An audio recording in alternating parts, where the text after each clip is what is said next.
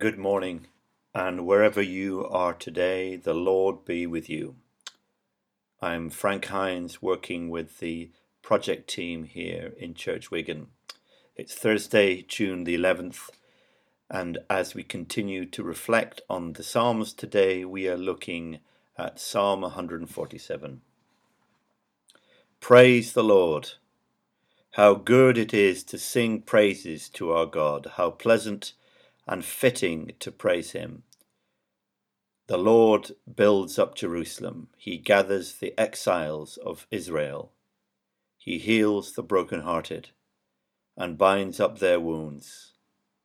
He determines the number of the stars and calls them each by name. Great is our Lord and mighty in power. His understanding has no limit. The Lord sustains the humble, but cast the wicked to the ground. Sing to the Lord with grateful praise. Make music to our God on the harp. He covers the sky with clouds. He supplies the earth with rain and makes grass grow on the hills. He provides food for the cattle and for the young ravens when they call. His pleasure is not in the strength of the horse, nor his delight in the legs of the warrior. The Lord delights in those who fear him, who put their hope in his unfailing love. Extol the Lord, Jerusalem. Praise your God, Zion. He strengthens the bars of your gates and blesses your people within you. He grants peace to your borders and satisfies you with the finest of wheat. He sends his command to the earth. His word runs swiftly. He spreads the snow like wool and scatters the frost like ashes. He hurls down his hail like pebbles. Who can withstand his icy blast?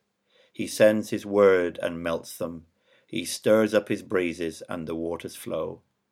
He has revealed his word to Jacob, his laws and decrees to Israel. He has done this for no other nation. They do not know his laws. Praise the Lord.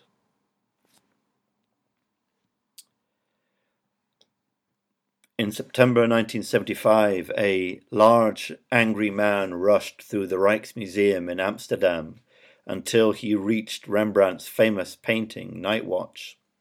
When he reached it, he took out a knife and slashed it 7 times before he could be stopped.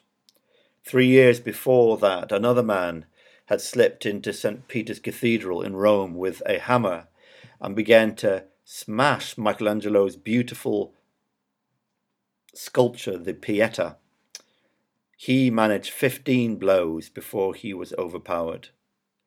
Unsurprisingly, these 2 remarkable pieces of art were severely damaged. But what happened after that? Were they discarded, set aside, abandoned in some dark, windowless room?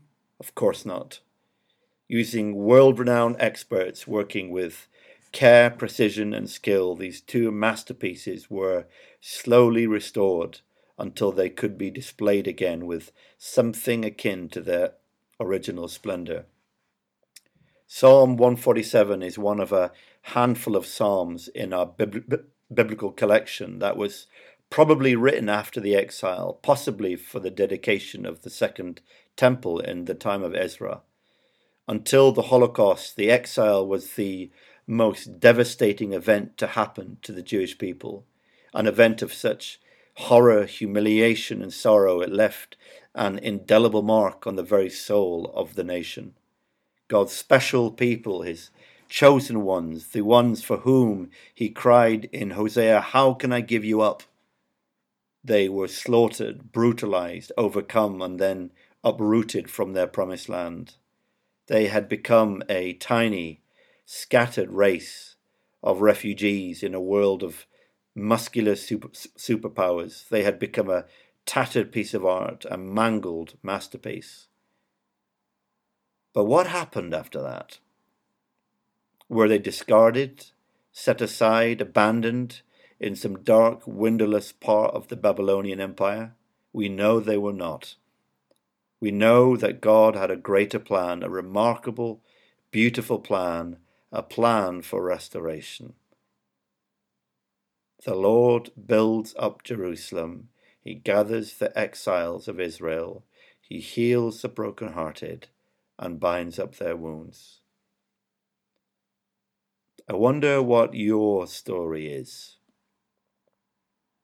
There may be some of us, through wrong, regretted choices, or simply because of life's events, who feel like a tattered, damaged piece of art. We no longer believe anything can be made of our lives. Our pieces are too broken and scattered.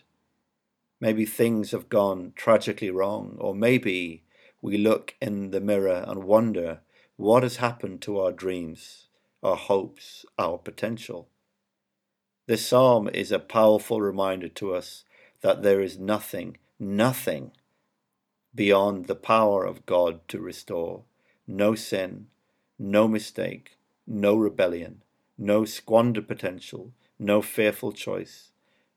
Nothing lies beyond the scope of God's redemption or beyond his capacity to restore. Bring your brokenness before him. Return to him again. He has a plan for your restoration. The Lord builds up Jerusalem. He gathers the exiles of Israel. He heals the brokenhearted and binds up their wounds. Let's just end by praying. Father God, we thank you for your remarkable word. We thank you for the promise of restoration that is found in these words. We thank you for the history of restoration that we find throughout your word. Father, we thank you that you don't just restore nations, but you restore people. Lord, we thank you that even if we feel like a tattered, damaged piece of art, even though we feel that or no longer believe anything can be made of our lives anymore, our pieces are too broken and scattered. Lord, regardless of that, we thank you that you have a plan for our restoration. Father, I come before you today. I bring my brokenness before you today. Do with it what you will. Thank you and praise you. In Jesus' name we pray. Amen. God bless you today and every day.